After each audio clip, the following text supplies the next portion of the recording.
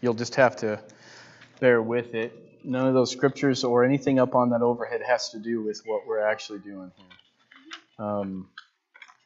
I don't know why I forgot that, but I'm actually going to talk to you, the message is going to be on the principles of obedience to God.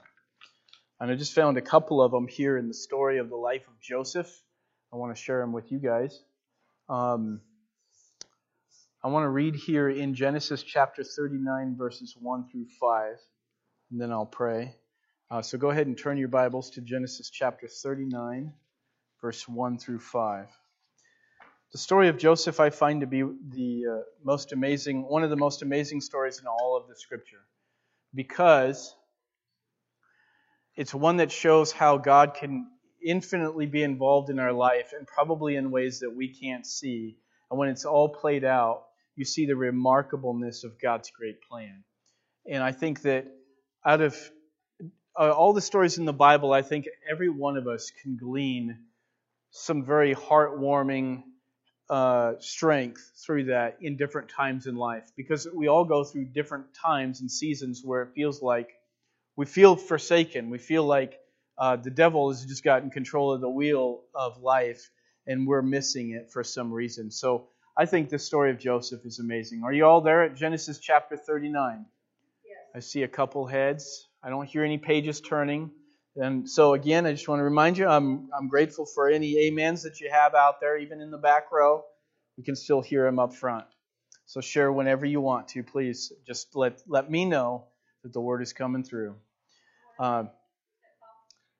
It's the principles of obedience to God. I actually wanted to put a different title, but I couldn't come up with another one, so I left it at that. Genesis 39, 1 through 5. Now Joseph had been taken down to Egypt, and Potiphar, an officer of Pharaoh, captain of the guard, an Egyptian, brought him from the Ishmaelites who had taken him down there. And the Lord was with Joseph, and he was a successful man, and he was in the house of his master, the Egyptian. And his master saw that the Lord was with him, and the Lord made all he did to prosper in his hand. So Joseph found favor in his sight and served him. Then he made him overseer of his house, and all that he had he put under his authority. So it was from the time that he had made him overseer of his house that all that he had, the Lord blessed the Egyptian's house for Joseph's sake, and the blessing of the Lord was on all that he had in the house and in the field. So the little bit of the background of the story, well, let me pray first and then we'll go there. Father, thank you today that we get to receive from the Holy Spirit your word. Father, I really want to pray that this would impact every one of our lives. Jesus, this was not just put here by accident. It was here intentionally and on purpose so that we might know how to live for you. So, Father, today I want to pray for that precious anointing. I want to pray that the Holy Spirit would work in us the truths from this Scripture that apply to our lives individually and that speak to us about the enormity of your word and the reality of who you are. God, I don't want to miss an opportunity in my life, and I don't want us as the church and the corporate body here today to miss the opportunity to hear from you. Jesus, will you open our ears to hear well? Lord, open our hearts to receive it well. God, take us, Lord, into the next phase and season of life with this in hand, and show us, Lord, some of the hidden truths, God, that are oftentimes missed, but is such an important part of life with you. Jesus' obedience never came necessarily easily, sometimes under the greatest force of trial and difficulties, and yet, Lord, the people of God have maintained a faithfulness to you in the midst of that. And Lord, all the more showing some of the beauty and the wonder of what obedience really looks like. And I pray today, Lord, that whether we've realized it or not, that obedience becomes just a little more beautiful to each one of us. And Lord, I pray, step us on a deeper level of what that looks like, even, Lord, when we've been discouraged. In Jesus' name, amen. One of the things I noticed here in this portion of Scripture was that the Lord had prospered him, and then he moved from that time of his everything he touched turned to gold. Everything Joseph did was blessed by God. It was like, we've been trying to grow a garden recently, and it was just like as if you didn't water it, you didn't weed it, and you still had this produce. It's almost like that's what his life looked like. It's as if, not that he had no effort, but it wouldn't matter if he hardly put much in it or not. God intended to bless everything that Joseph did. But then you see this side of it, and then I was kind of captured by, it's just right after this that he goes through a tremendous trial and then is brought in and taken to prison for something he didn't do. I'm like, Lord, that just seems like a waste to me. Why all the? It's almost like he got his moment of fame and then all of a sudden it all went away. And for most of us, it feels like the whole point of God blessing our life is to make Jesus known through us. So as long as people get to know how good God is by the extravagance of His grace and mercy in my life, then people are going to want to serve Him because of what they've seen happen in me. So when I go to work and the boss is pleased with everything that I do, it's easy to... I mean, you see this in the story. It says that the Egyptian's house, an ungodly man, is blessed as a result of having Joseph in his life. And Joseph is like no other slave. He's a slave, but he's living like he is actually one of the overseers of the house. Like, what slave gets that opportunity? So everything is blessed. And then he goes to prison right after this. And I think about this, and I want to think about I think we need to erase from our minds that the real goal of God is so that people will look at your life and say, I want to run to God because of what I see.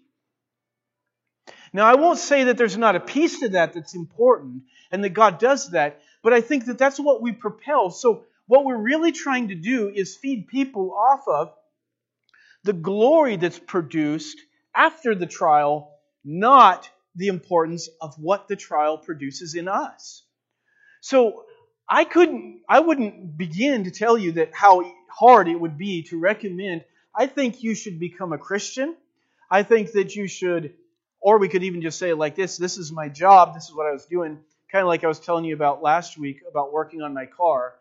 How many of you would be compelled to go and get in the car and work on that car with me, having tell you all the tragedies and struggles that I went through? How many of you would be moved to do it? Like, I'm just ready to go. If you just tell me all the struggles you go through, I'm ready to. As a matter of fact, a lot of times we're turned off, especially if a Christian tells us the pain that they're dealing with in the moment. If anything, we feel compelled by our good life, right? That I'm doing well. I want to tell you about how just having faith in Jesus is what you need. And you know what bothers me? I got to get a little bit real. I feel like that one of our problems is that we take what we know about God and we allow the cliche to get in place of the actual comfort that somebody needs. As long as I can share with you the cliche, that means you're a Christian, you believe the cliche, and that's enough to get you through the trial, right? But that's not true, and most of us know that, but we do that. And when we're on the other side of the trial, we forgot what it was like to be in your shoes. So Joseph is, I think in the picture we're seeing what God can put one of those who love Him and serve Him, what He can put him through and what He's going to do through it. Now, if you look at the whole story of Joseph, you get a grander picture that this isn't Joseph's trial just for Joseph's benefit and his well-being. one of the things, I preach it and I'll say it a lot, but I believe that God wants to mature us in His kingdom. So He takes us through trials to mature us. But we end it as if that were the ultimate goal that God had in mind, rather than that God is making a bigger setup. In essentially, kind of like we talked about last week, was, why me, Lord? How did I get this? And, Joseph later on gets to be Pharaoh's right-hand man. As a matter of fact, I think Pharaoh is more Joseph's right-hand man, because Pharaoh's like, do anything that he says, and if I tell you to change that, then that's it. But he's pretty much just saying, I'm supposed to be the one in authority, but Joseph's the one who's going to guide you all. Well, that day looks a whole lot different than this day. And so it's easy to just fill the room with praise when all is well. But when I'm going through something, can I praise Him? Is the point that we're trying to make, is your purpose is to make sure that you say the praises even if you don't feel the praises? Even if it's not registering with you in the moment. Are you missing the point of the trial because you're not singing in the fire? Is that really the point, is to sing in the fire? I think a lot of what God does is reduce you down to the place you can't sing anymore in the fire. Because there's something about when I can still produce something, when there's still a little bit of strength left in me, I miss the point of what God is doing. God isn't trying to make me the better James. Like, I was working with a guy a while back, and it was interesting when I was working with him, and I saw something drastically different in his way of seeing life as was my own. And in his view, life was about self-improvement. Well, I'm not so sure that Christianity is not about self-improvement. Jesus came to save a sinner and improve the sinner. So, is that really what God's doing? Or really, when it's all said and done, God is behind the scenes magnifying His beautiful name. He's just making Himself known. So when it's all done, what we're trying to do is, what's the fastest way out of this trial? And what is it that God is doing to magnify His name in the midst of this? Joseph still held the power of God's blessing even when he went to prison. But uniquely, he still was in the trial. He was still there. I find it unique in the story of Joseph that it doesn't talk about how he complained to God about all his difficulties. How he got into the emotional stress just like all human beings, and that emotional stress just drug him down. The anxiety and the frustration of being where he didn't feel like he should be, the missing his family and his father and locked into this lifestyle. It doesn't read of any of that. It makes me wonder, did Joseph almost flawlessly live out his faith? I don't know. I would love to think that were the case, but I think that the Bible alleviates that because it's not the point. It's not the point of, is it hard or is it easy? So here's one thing I think is important. God takes special care to forge character rather than reputation in the ones He has called out. And some of us have gone through things in life. The reality is you lost reputation through the thing you went through. You're not as much a notable Christian as you were before that happened. There are certain people in this community that have lost faith in you because of, and you've gone through that. And now it's like it's this hanging on struggle that if you could just do it all over again, I would have said this differently. I would have behaved myself the way God wants me to. I would have been the angel that I know inside of me is there. It just wasn't that day. And now this struggle and reputation is hanging there. And you wonder, in a sense, how God is going to work that testimony out when it's pretty much kind of destroyed through this loss of reputation. But what He does is, instead of making reputation the focus, He deals with character. The kind of person you are. When you go through struggles and you don't have a name anymore, what do you do with that? Where do you go when now there isn't a way to fix the blemishes? There isn't a way to gain the acceptance of another person. See, a lot of times what we do in our faith is we try and say what God's going to do is He's going to now harmonize. He's going to take you from positions of being defamed and now make you famous or honorable so that people want to serve Jesus. But when you really look at Jesus, it says in Isaiah 53 that His body was marred more than any other, and that there wasn't anything about what you saw that made Him desirable. If the kingdom of God is about sacrifice, if the kingdom of God is really about dying to self and dying to personal pleasure and dying to your own ambitions, if that's what the kingdom of God is about, many, many people don't want to follow Jesus because I don't like the idea that it takes away from me. I want the Jesus that gives to me. But yet you look all over the Bible and it's just painted with sacrifice. It's painted with men and struggle. It's painted with godly people facing obscurity and persecution like none of us have seen. And many of them they died having suffered. And you wonder, that godly person, why wasn't their testimony preserved to be on earth longer? Why did they suffer and die? And so, really, we don't have much theology that has anything to paint good towards suffering, other than there must be a purpose in it. And there is. But I think that suffering is beautiful when we actually see God. Some are preserved through it. Some are actually dying. Some actually never get to recover from their suffering, so to speak. Not in this side of eternity, I guess we could say. So here's a few things I want to think about. One is this: God's special care for Joseph in the midst of this. Here's a thought about what the grace of God in this trial does. He awakens us to unmerited favors and bestows great graces on us to arm us against our human infirmities and fears with such assurances that prepare us to trust Him in the dark. You know, it's interesting. God has a way of blessing us after, but He prepared him prior to. You know, when in everything your hand touches, with God blessing it, it doesn't take long when that blessing has shown you that God is with you. Why should you doubt that in the midst of a trial?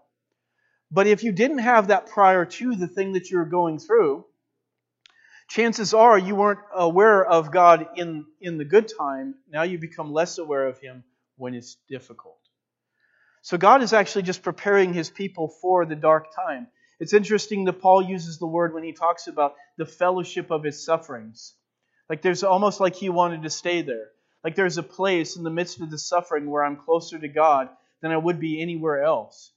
I have had a few individuals in life that the way they shared their trial was their deepest and most intimate moments with God was in their darkest hour. And it was like they didn't want to run from it. They wanted to stay there because they saw, as difficult as it was on the human side of it, it was how real the Lord was in the midst of that. I think that's part of the whole thing, is there's a dark hour that comes on the saints of God, and in the midst of that dark hour, they remain fresh. They still remain holy. Nothing is taken from their life. They're not diminished in their quality of service and worship toward God. If anything, they're propelled to worship Him better. And if nothing else, what we do is we get to see who the true church is. The true church remains faithful because it wasn't designed on outcome. And the outcome doesn't matter. You don't have to have a revival to be holy. Right. You have Peter on one side, he gets the mighty revival and the outflow of many coming to God. And then you have Stephen on the other, he preaches and he gets killed. Both of these are dynamic and amazing men of God. And they both glorified Jesus, I think, equally. If nothing else, maybe Stephen had a little one-up on Peter because he gave his final breath in honor to Jesus through persecution. I think we underestimate what God does in the midst of this. So much so that Paul would say, I glory in my infirmities, that the power of Christ may rest upon me. He doesn't talk about all of his ministry exploits to get people attracted. He actually talks about the things that would demote him, if anything else. And he's attracting sincerity and genuineness in the heart of somebody who honestly wants to believe for the right reasons. And if it's all about gaining something or getting something out of it for yourself, you missed the whole boat. You missed it. And so oftentimes you see Jesus doing something very similar. It's like, Lord, you finally got the crowd. You got the approval. You got the fame among people. And what are you doing? Now you're just driving them away with something you just said. And what you see Jesus doing pretty much all the time is He seems to carve out in the human heart where they are in their level of commitment to Him. And it's like Jesus, the facade doesn't mean anything. It doesn't matter what you say about me. It doesn't matter how you praise me. Because in the end, the deeper commitment of your heart is going to be the real praise. God's trials are designed to equip you for calling.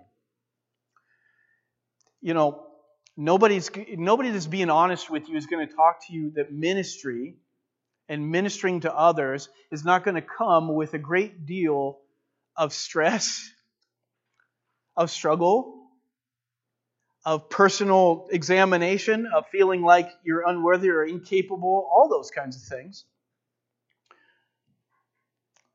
But God has equipped you for that. Now, I've shared with a lot of you guys prior to coming to Wallowa County, I worked in a junkyard, in a salvage yard. And I worked in the heat, I worked in the cold.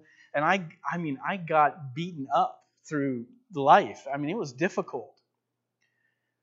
And I think I've shared before, but if I haven't, I'm going to say it. I'm either going to say it again, or I'm going to share it again, or I'm going to share it for the first time. But I remember when I went to Bible school, I was in the midst of students there, and I remember it felt like paradise to me. And I'd hear some of them talk about how they were going through, and it was difficult for them. And I was like, there isn't anything on earth that could be half as bad as what I just came from. And I began to realize the value of trial. Because the value of trial makes what looks like it's hard for everybody else become flawless for you, because you've learned through the midst of that to hold on to Jesus. That's all it is. Lord, I didn't have anything left over. I didn't have any praise left. I didn't have any, I don't have generic phrases. I don't have phraseologies to live after. It doesn't matter if I know what the Bible says. I'm conquered by my knowledge. It's not doing me any good. I'm exhausted of all strength that James has left. And still I have one thread of my life holding on to you. I'm just holding on by a thread. I don't know how I'm holding on. And I think when it's all done, you look back and you say, I think, Jesus, that somehow that you connected yourself to me and made me hold on. I couldn't have done it otherwise. There's no way. And when you look back on life and the keeping grace of God, you would have never exchanged those moments, because you realize that your life is absolutely dependent on God, and there's no other way to define that in our world. There's no other way to grasp it but to go through something of that. I want to share an inspiration for the faithful, because what I see in this is people who walk through trial and stay close to God are what we mean by the faithful. You are faithful. I want to believe, and I think that there are faithful right here. I want to just say, I think all of you are. Now, I can't conclusively prove it, but I think so. Right? I want to share something with you. I want to say to you this. You're an inspiration to the people of God. You're an inspiration to those who are faithful, and you're an inspiration to everybody you're around.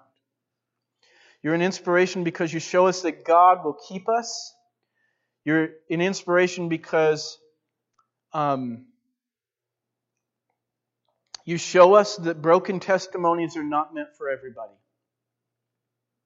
Seems like everybody these days has got some blemish in their life, in their faith. I missed it. And you know what? I'm not trying to break that. But the reality is, faithfulness has shown us that doesn't mean everybody's going to go have broken testimonies.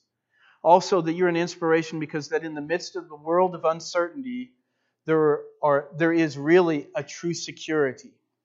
There's really a true security. And you have displayed a faithfulness and the unfathomable worth of God. You've displayed the unfathomable worth of God. See, I think that if I did kind of the normal thing and I tried to say, hey, look, here's all the good reasons why you should do this. You're going to be healed, and many of you have. Your marriages are going to be restored, and many of them have. You're going to have peace, and you do. And if I only took that ground and I said, on that basis alone, serve Jesus, man, it'd be like, well, that's easy. If life is all taken care of, nobody else has that kind of security. But you, every one of you in this place, could tell me that's not the way it's always been for me. As a matter of fact, some of the greatest tragedies have happened, and you're some of them. And you can say, I love Jesus. I love Jesus. I loved Him with all my heart. I worshiped Him, and then this thing came into my life. And it felt like it ruined me, and it destroyed me, or it hurt me, or whatever. And some of us have been there. And so your journey in life, you wouldn't be able to tell me, hey, preacher, I love all the good stuff, and that's not been my life in Jesus. My life has been, Jesus has been both blessed and with trial. Blessed and with trial. And you know what I tell you? You've lived the Christian life. You've had a partaker of what life is about. But Jesus was in the midst of that with you, I hope. And you retained your hope and faith as you journeyed through life with Jesus. As you stayed the course. Sometimes you had gone through those struggles and you didn't know if you were going to, but you're still there. And you're in this place because of the good things that God has done. And you don't necessarily feel like I've triumphed in all areas of life, but I still feel like there's one thing that's true. Jesus is still very precious to me. He's still at the very heart of it all. I love you. I love you. You're an inspiration to me because you show me that I don't have to have it all good in order to have the best. Things can be the worst and the most difficult, and I have got strength. I've got hope.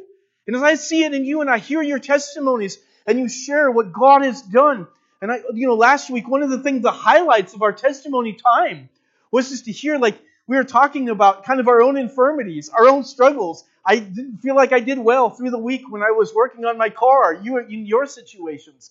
And then I heard those, but then there was this dynamic of the beauty of God working His praises in the midst of that. And there's something about being able to say, hey, I don't have to hide my weaknesses. I don't have to say that, hey, I don't have times when the emotional struggle over something that somebody said isn't there. It's very real to me in the moment. And I don't need somebody giving me just this cliche, even if it is in the Bible, just so that they can hopelessly comfort me. What I need in the moment is I just need the real touch of Jesus in that moment. And you know what? I think it's interesting because I think Jesus does something very well, and He guides something very precious. And He doesn't relieve us too soon. He relieves us, but He doesn't do it too soon. And that's the question mark I think that we all have. Lord, why in the world don't you relieve me when I'm in pain? Why didn't you take care of the situation before the emotional uprise, before the spiritual declension in my life? Why didn't you just jump in there and protect me from this situation? I'm sure Joseph felt like those in certain times. I was reminded of, there's other places in the Bible similarly as Joseph's story, and I'm going to read those to you because I think it helps bring a completion to, this isn't just one man's life. This is kind of like a theme for the people of God. So Elijah is here, one of them. I want you to look in 1 Kings chapter 19, verses 4 through 8. Still waiting for the amen to come in. Either that or I've just wholly captured you and captivated you, and you can't think the amens through the captivation. I'm not sure here. Anyway, so 1 Kings chapter 19, verses 4 through 8. Elijah, again, another remarkable example of a man of God where God is working in His power, but still had some trials to face in life. Are you guys there yet? Okay. But he himself went a day's journey into the wilderness and came and sat down under a broom tree. That's the New King James Version. And he prayed that he might die. Wow. Here's a question. Is there anybody in this place that's been there? I mean, I think the acknowledgement of it's important. This applies to us. He said, "It is enough. Now, Lord, take my life, for I am no better than my fathers." Then as he lay and slept under a broom tree, suddenly an angel touched him and said to him, "Arise and eat." Then he looked, and there by his head was a cake baked on coals and a jar of water. So he ate and drank and lay down again, and the angel of the Lord came back a second time and touched him and said, "Arise and eat, because the journey is too great for you."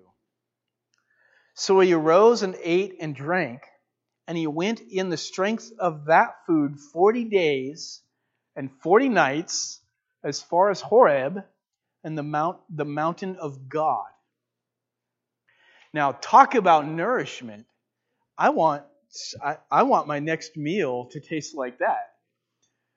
There's something about, it's interesting when you think about that it isn't the food itself, it's the grace and the strength of God helping him through it. There's a reason for the food, obviously there is, but I think that what we're seeing here is this. We see a man in his own strength falling to the pressure of what depression can really do to us. What we recognize is human weakness on display. There is never enough strength to be able to mold and shape to what God needs for us. So when we look at ourselves, we know we are going to fail. But with the strength of God, we will be enabled to move forward. And all of us live those testimonies to some degree. But why is this important? Because in the highlight of life, when things are good, don't become lost in the greater reality of things. And my concern is there. And here's another one. I want to read the story of Peter. The story of Peter, because God supplied for Peter also. Acts chapter 4, verses 13 through 17, and 29 through 31 and verse 33. You're like, what? What here? So Acts chapter 4, just go to verse 13, and we'll read from 13 to 17, and then we'll just go from there. Acts chapter 4, verses 13 through 17.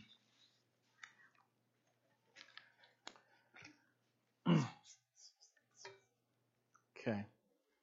Now when they saw the boldness of Peter and John and perceived that they were uneducated and untrained men, they marveled, and they realized that they had been with Jesus. That's one of my favorite parts of the Bible. How about you guys? They had just marveled that they had been with Jesus. They were unlearned and ignorant men. There's no way, and they're just with Jesus. But so that it spreads no further among the people, let us severely threaten them, that from now on they speak to no man in this name. And seeing the man who had been healed standing with them, they could say nothing against it. But when they had commanded them to go aside, out of the council, they conferred among themselves, saying, "What shall we do to these men? For indeed that a notable miracle has been done through them is evident to all who dwell in Jerusalem, and we cannot deny it." So you read this part, they're threatening them. They're threatening them with such severity that they intend to get them to cater to that or to give in. And they're hoping that the fear of that will stop them. But here's the prayer and blessing. And so I think this is the 29 through 31 and 33 here. Now when they saw the boldness of Peter and John and perceived that they were uneducated and untrained men, they marveled, and they realized they had been with Jesus. So did I repeat that for some reason? Amen. I'm going to go find where I left off, at least that part. Mm-hmm. Okay, so then he prays, for indeed that a notable miracle had been done through them is evident to all who dwell in Jerusalem, and we cannot deny it. Now, Lord, look on us. This was his prayer. And on their threats, and grant to your servants that with all boldness we may speak your word by stretching out your hand to heal, that signs and wonders may be done through the name of your holy servant Jesus. And when they prayed, the place where they were assembled together was shaken, and they were all filled with the Holy Spirit, and they spoke the word of God with boldness. And with great power, the apostles gave witness to the resurrection of the Lord Jesus, and great grace was upon them all. So here's something I think I want to say. I think many of us lack the maturity for God to work in our lives in this way. Because we're all about improvement, self-improvement, image. I think a lot of what we see in our culture right now is churches that look dynamic because we can make them look dynamic. We can make them look powerful. We've found how to get a crowd to come and be a part of it, and we've learned how to manage a crowd as well as anybody else. And we've learned how to do that, and we call that good leadership. And what we're missing sometimes is this. There's a finer ingredient in what we're talking about, the Peter's life. Interesting, Peter says, I don't have silver and I don't have gold, but what I do have, I give you in the name of Jesus, rise up and walk. And what bothers me is this, and this is just the preachers talking, but I'm getting on my own pedestal. You see TV programs, and I'm not saying that they're all false, but I see the thing that bothers me is we find a way that we got to promote the miracles of Jesus by making them famous, but yet Jesus didn't do that for himself. We got to make it so publicized that people will spend more time hoping for a miracle from somebody else and a demonstration from it than somebody who doesn't have it. They just know how to put a display on. Notice that Peter, when the miracle happened and the man that was lame in the temple, and he's rising up and he's walking, and they begin to look on Peter, and Peter said, why do you look on us? As though by our own power or holiness, this man stands here before you whole. Peter knew the quality of this miracle meant that he couldn't take claim. It wasn't on him. Now, he had the power. The power was given to him, but he can't claim it as his own. It's God giving it. Every time something happens, it's God demonstrating it. So I want to say this, that some of the blessing means that some of us have to go through our trials with more grace. If we want a deeper blessing of God on our life, we have to face it with more grace. We also have to face it with more recognition of Jesus Christ himself. Now, I think we all go through trials differently, but one of the things that I happen to notice commonly is this. When somebody goes through a trial, you see embitterment, you see distrust, you see anger, you see that the way that we are in our homes, it all of a sudden has these blemishes all over it. And then eventually we get through our trial, and now we're praising God again. But I want to say, I think that God has a plan for his people, that we don't have to go through trials bitterly and struggle through them constantly. We can struggle with the fact that I'm not strong, but it doesn't mean that I have to give out of my flesh in the midst of the trial. Now, here I want to say this. If God can get us spiritual enough to pray, to be revived, and in a good situation we can do well, then why can't we do it in our trials? Why can't we do it when people are not good with us, Why can't we do it? And I will say, I'm not going to put myself on the top of the pedestal because I'm not going there.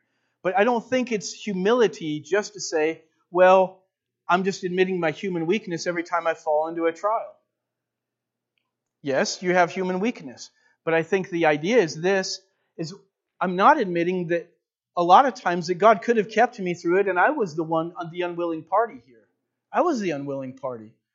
I was the one that constantly complained.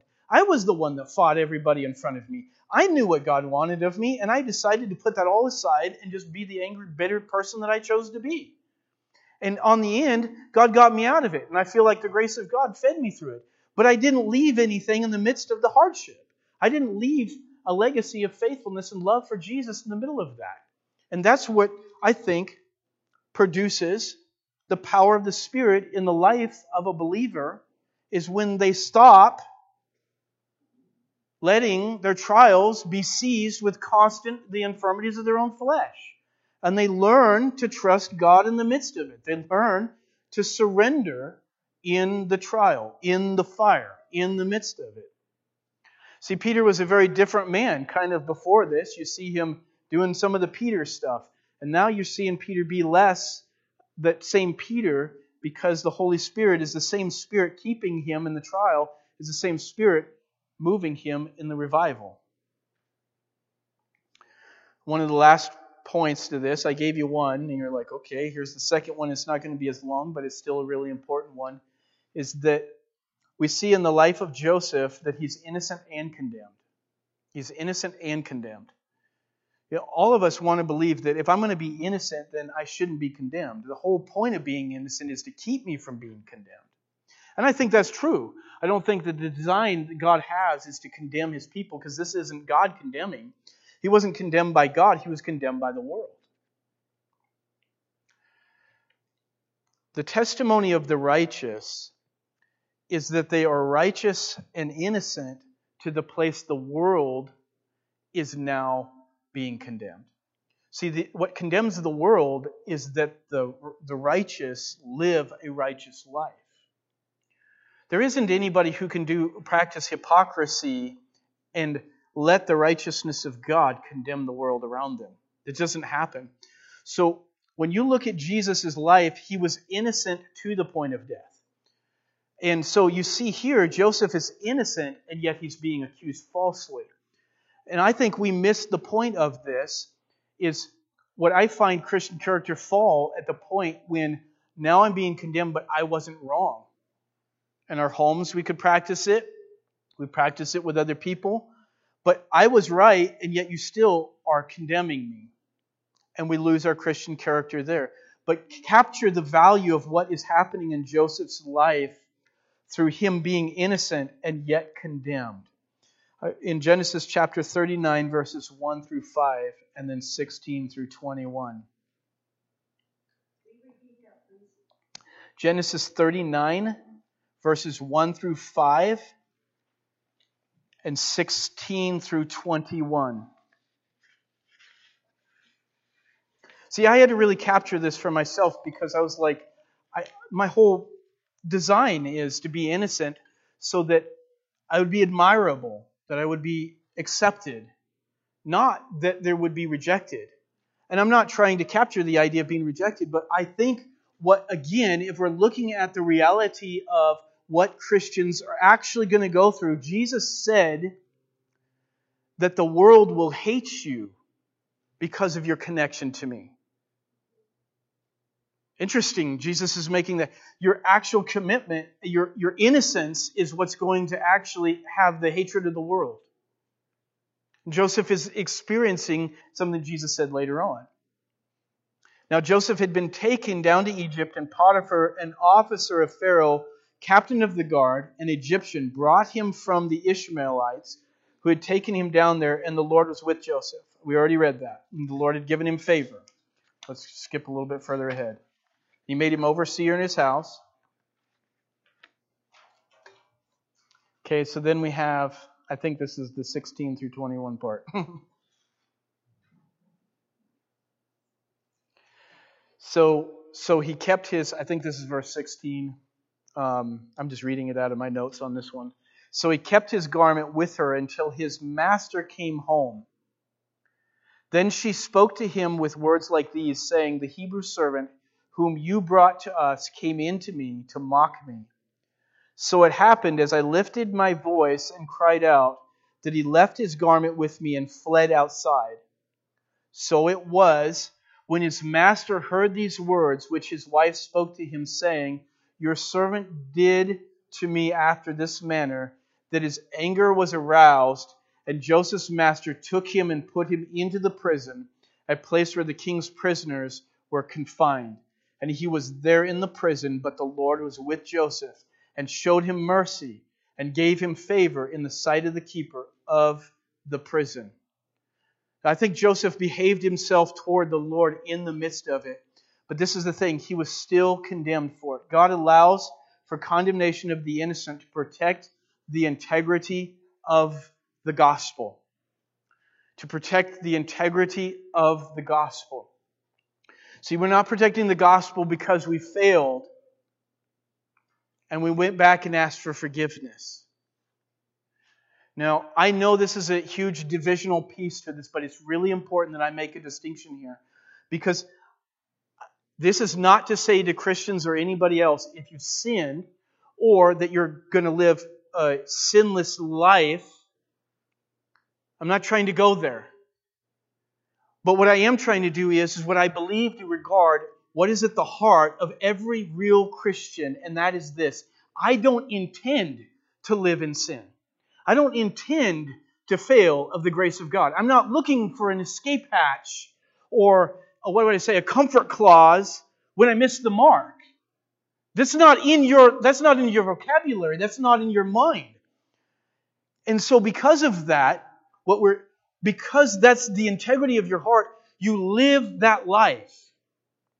You live the life of innocence because your heart is attached to God. Not looking for the escape clause, but looking for how can I be faithful even though I see the urgency and the struggle of my human nature. You're running toward Him. You're drawing toward Him in the best that you can. You're using every strength you have to draw from the source because you know your weakness. You know how prone you are to fail without the strength of God on a daily basis. And it's because of that you're innocent. And rarely do you live a life that people are going to look at and condemn.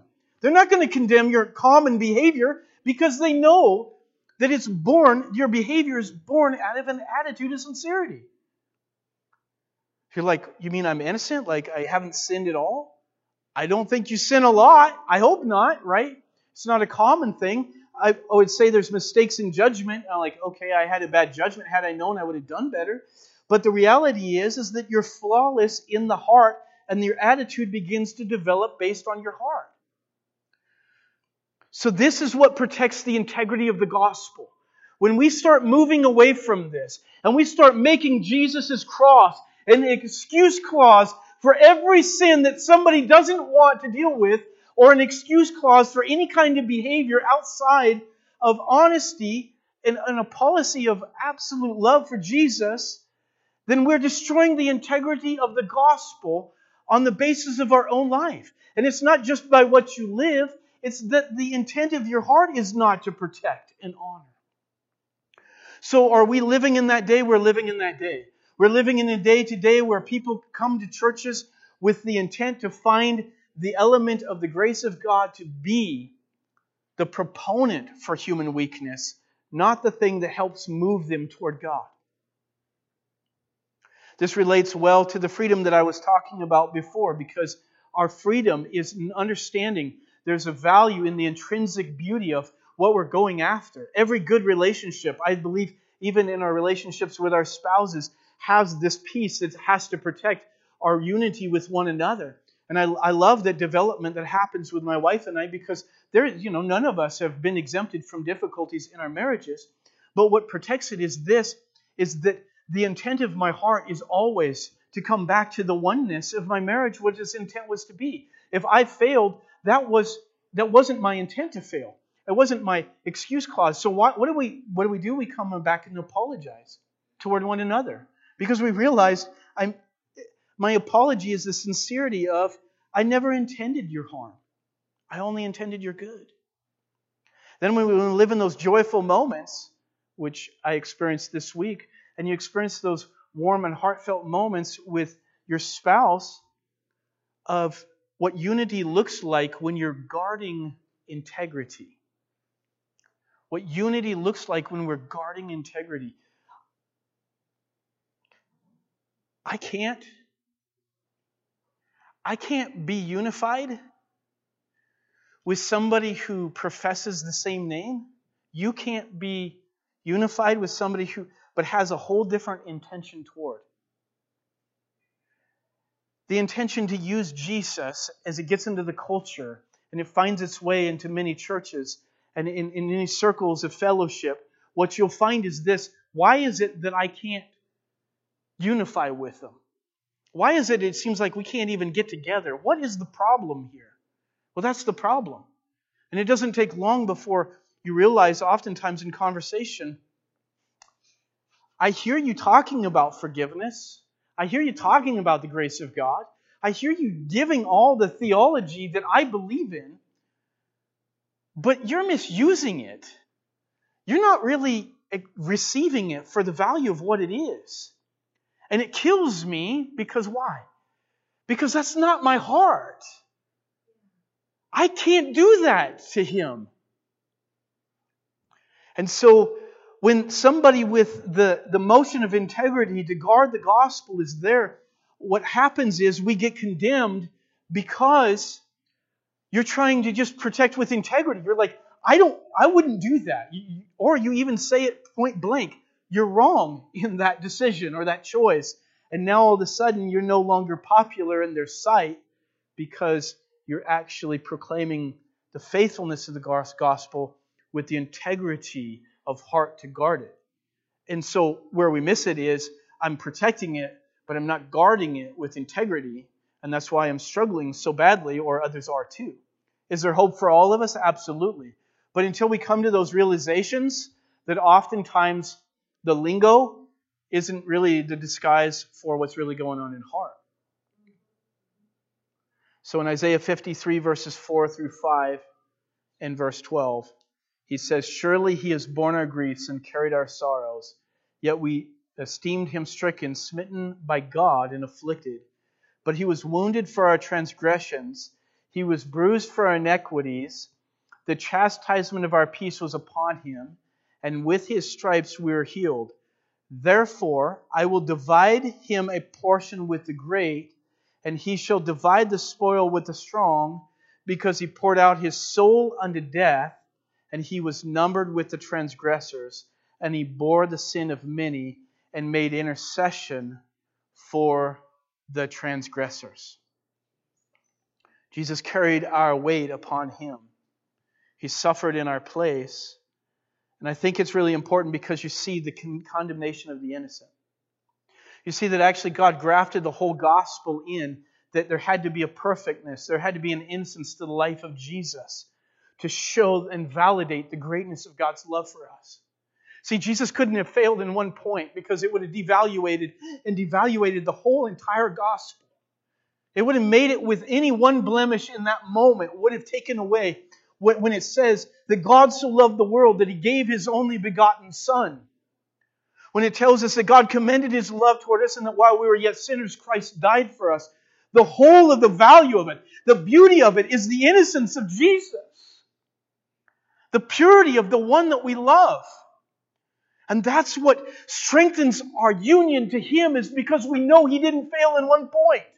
We know that He was perfect, and the value of it, why we hold on to it, while it's more than anything else we know in the world, is because we know that there was no flaw in His life. There was no flaw in His life. And that same flawless Jesus is holding me in His hands. And He wants me to hold on to Him and receive from Him. I love what He says to the Samaritan woman at the well. He said, if you had known who it is, who I am, you would have asked and I would have given. You would have asked. If you had known, if you get beyond just the formality and you just get into the reality of who I am, when you capture me, when the Spirit of God gives you revelation that you can't get any other way than that God opens that up to you, and you may be spending time on your knees in the struggle of an hour spent, but that one sweet moment, that one sweet release, when you've just had a release with Jesus, that redefines, and that moment in that flawless, perfect Jesus in His presence, touching me, ministering to me, and all of that, all recreating inside of me the James that's there, the Troy that's there, the Caleb that's there, is recreating the person. And I'm not the person that I was when I step into the presence of Jesus. And I'm never going to be the same person after I leave the presence of Jesus. This flawless, perfect Jesus has nothing but perfection for me to hold on to. And what are we doing but going through our trials, holding on to Jesus? In the end, I think this. The only thing that is of value in life is what makes you look more like Jesus and gets you closer to Him. That's the only thing that has value in life. And so if, in all of us, our admission is, when I go through trial, I'm so much closer to Jesus, then maybe the rest of our life should be about having trials. Should be about struggle. Now, I know that can't truly be the case because we're just going to let go somewhere in the line. But the reality is, trial is beautiful. Suffering is glamorous. It's wonderful. When you hold on to Jesus, when you know Him in the midst of it, it's wonderful. It's actually peaceful.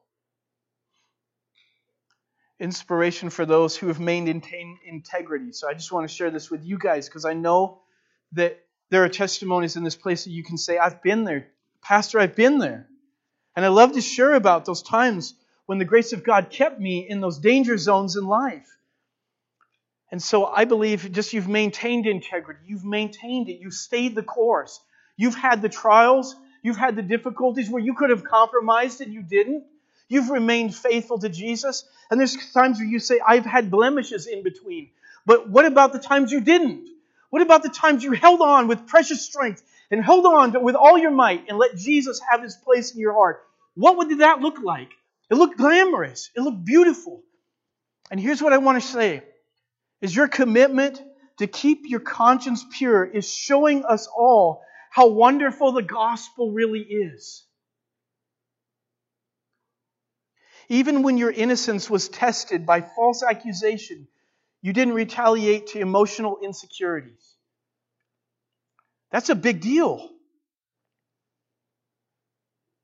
Or walk the line in giving a new judgmental prejudice based on the pain of being treated wrong.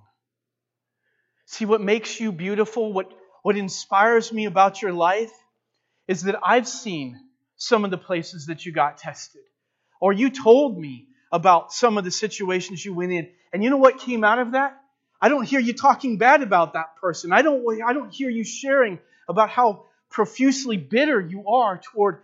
There's something beautiful about how you share what Jesus has kept you from. And it's like you didn't let go of that. And the beauty of Joseph's testimony, why I love it so much, is because when he's in the end of it, and he's being reunited with his brothers, the same ones that sold him into slavery, that put him in a position to experience slavery, to be imprisoned, all the struggles that he went through. And yet, when he looked at them, he said, it wasn't you. It wasn't you that put me here. It was God that sealed the deal for me. God put me through here. God allowed me to go through the slavery. God, that's the beauty of the testimony that has the mark of integrity in it. You know what trial is all about. You know when you're facing the storm, you know how to get through the storm. And because of that, you have kept a testimony in that. And you've kept it for me and you've kept it for others. And you've kept it there because you showed to us how wonderful it looks to be faithful to Jesus and to have Jesus at the end of that saying, He strengthened me all along the way. And I didn't fail of the grace of God. Because He held me, I held on to Him, but He held me. Thank you for your testimony. Thank you for what you've given to the church. Thank you for what you've given to the pastor. Thank you for what you give to this ministry. Because day in and day out, when you're tested, you live faithful. And the trial of your faith, being more precious than gold, though it be tried with fire, might be found in the praise and the honor and the glory of its appearing. You have shown me what righteousness looks like. You have shown me what God can do in a human, frail heart and still make it so beautiful because it's all about Him. It's all about Him. And thank you for doing that. I am so edified and strengthened. I am nurtured, and I want to say I'm inspired to be behind this pulpit week after week because of the faithful children of God. Because of those who know what it means to love Jesus with everything within them. You know the times of frailty. You know what it's like to be men and women of like passion and see Jesus work in your life. And you share with me some of those struggles, and some of them are raw. I've shared with you some of my own. And found you still are amazing to me. You know, because in this world, there's so many reasons for us to go running around doing something else. To quit coming to church. To quit doing what like Tina's been doing and Julia. To come here and minister to us in song and just give up because it just doesn't feel good anymore. Because sometimes the weight of it or sometimes the emotion of it just gets to you. And I know what it means like. But I'm just so grateful. I'm grateful to be in the presence of the people of God. I'm grateful every Sunday that I get to look at sometimes new faces that get to be here on different occasions at different times of the week. But I just get to see that. I get to see that even when you don't make it here on Sunday, that there's different trials and things going on in life, that you're still holding on to Jesus. And you're not just giving me the words. I can see it in the product of your life. Thank you for your faithfulness to me. You know, I want to be faithful to you, but thank you for your faithfulness. Some of you give in immense measures to me. Some of it's emotional, some of it's spiritual. Sometimes it's just undergirding the ministry in phenomenal ways.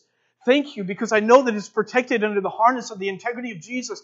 You could be doing other things. You could spend more time with family. And there's times when I feel like, Lord, I want them to spend more time with family. I'm trying to kick you out because I want you to go rest a little or whatever the case is. But at the same time, I realize that you're holding me up with the integrity of your love for Jesus and your love for the people of God.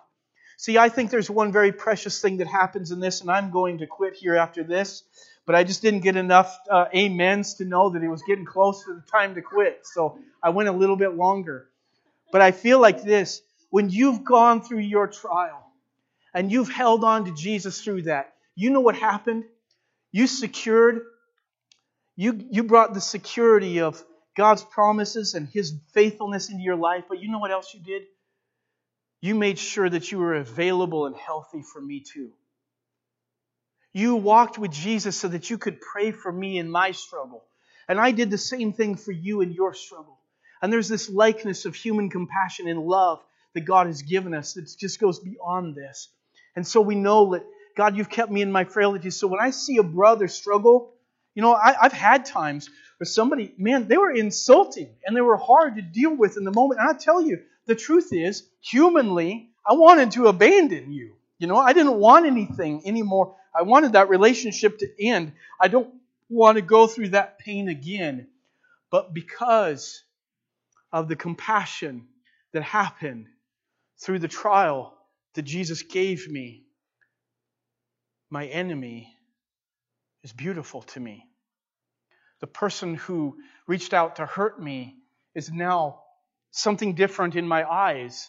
And I don't know, but that God gave me a more beautiful picture of that person. And you know what one of them is this?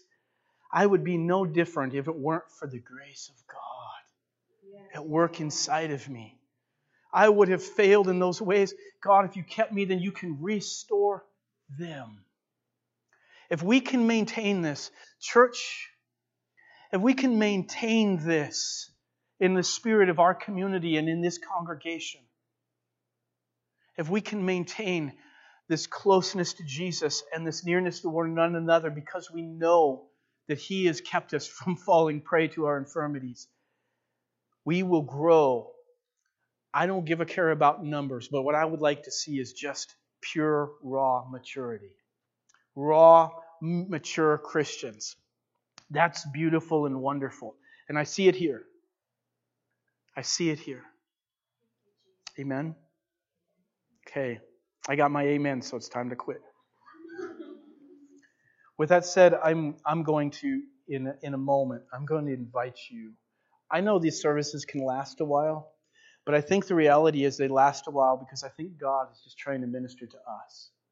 And I've learned something. When I'm in the presence of the Lord, time doesn't matter anymore. Not to me, at least. So I don't know that you share in my thoughts that way, but I think some of you do, and maybe all of you. And so we're going to give an opportunity for the Lord to just further that blessing in your life, because we all need it. We all need His special strength. We're all coming back just like we always were from Sunday to Sunday, not just because we're weak, but because sometimes we're strong, but we want to stay there.